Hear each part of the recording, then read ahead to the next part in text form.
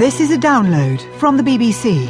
To find out more and our terms of use, go to bbcworldservice.com/podcasts. This is Newshour, recorded at 21 hours GMT on Wednesday the 13th of March. Coming up, the world's 1.2 billion Catholics have a new Pope. Francis I, former Cardinal Bergoglio of Buenos Aires. Ave Maria, piena de gracia.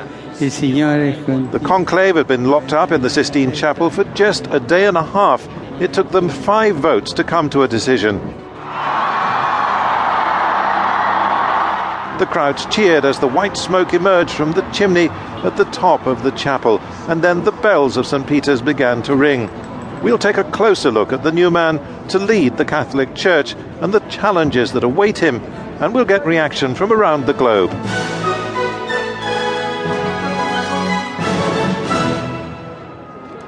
BBC World Service, I'm Dan Damon, and I'm live in St. Peter's Square, where the crowds are still here, fewer than a couple of hours ago, when the white smoke emerged from the chimney on top of the Sistine Chapel, and then after about an hour, the new Pope, Pope Francis, came out onto the balcony to address his people. Let's listen again to the first words of Pope Francis I. Fratelli e sorelle, buonasera.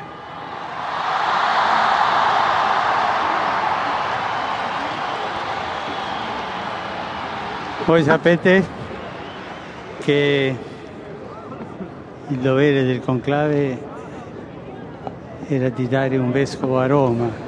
And good evening, said the new Pope, which was in itself a sign that he is a man who wants to be with his people. He doesn't want to be treated as somebody exceptional, but part of the church, a leader, true, but somebody who wants to see the church reach out to people at all stations of life and all over the world. He said, "You know that the duty of the conclave was to give Rome a bishop, and it seems that my brother cardinals went to find him almost at the end of the world, because, of course, there has never been a pope from Latin America before, and the hope of many that there would be a new pope not from Europe, not from Italy, was fulfilled."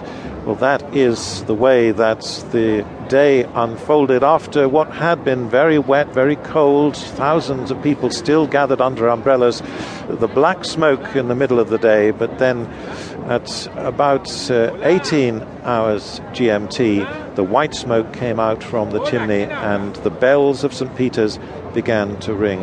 It has been a remarkable day, and many people around the world will be waiting to see how